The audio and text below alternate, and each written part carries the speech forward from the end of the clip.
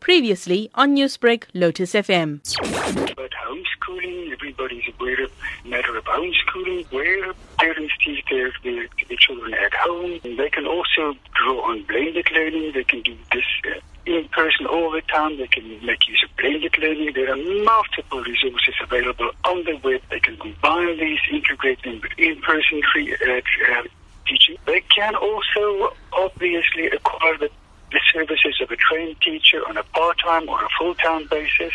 They can share a teacher with other parents. Like-minded people can get together, discuss the matter. The issue of homeschooling being on the table, where parents follow a syllabus and educate their child in the comfort of their home, what are the pros and cons for something like this?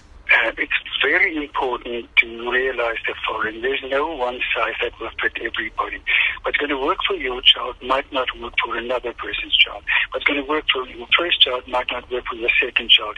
You as the child's parent will know best what's going to work and what's not going to work. If you are in doubt, speak with a teacher in the know. Phone your teacher.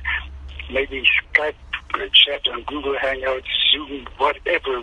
But get your ducks in a row. Make sure that you're knowledgeable. The pros are you have trained teachers in schools, compassionate people. There's a lot of structure. There is safety in being with other learners. There's safety in being with a teacher that has her ear on the ground or his ear on the ground. As the country gradually flattens the coronavirus curve, what should parents always ensure in their child to stay protected?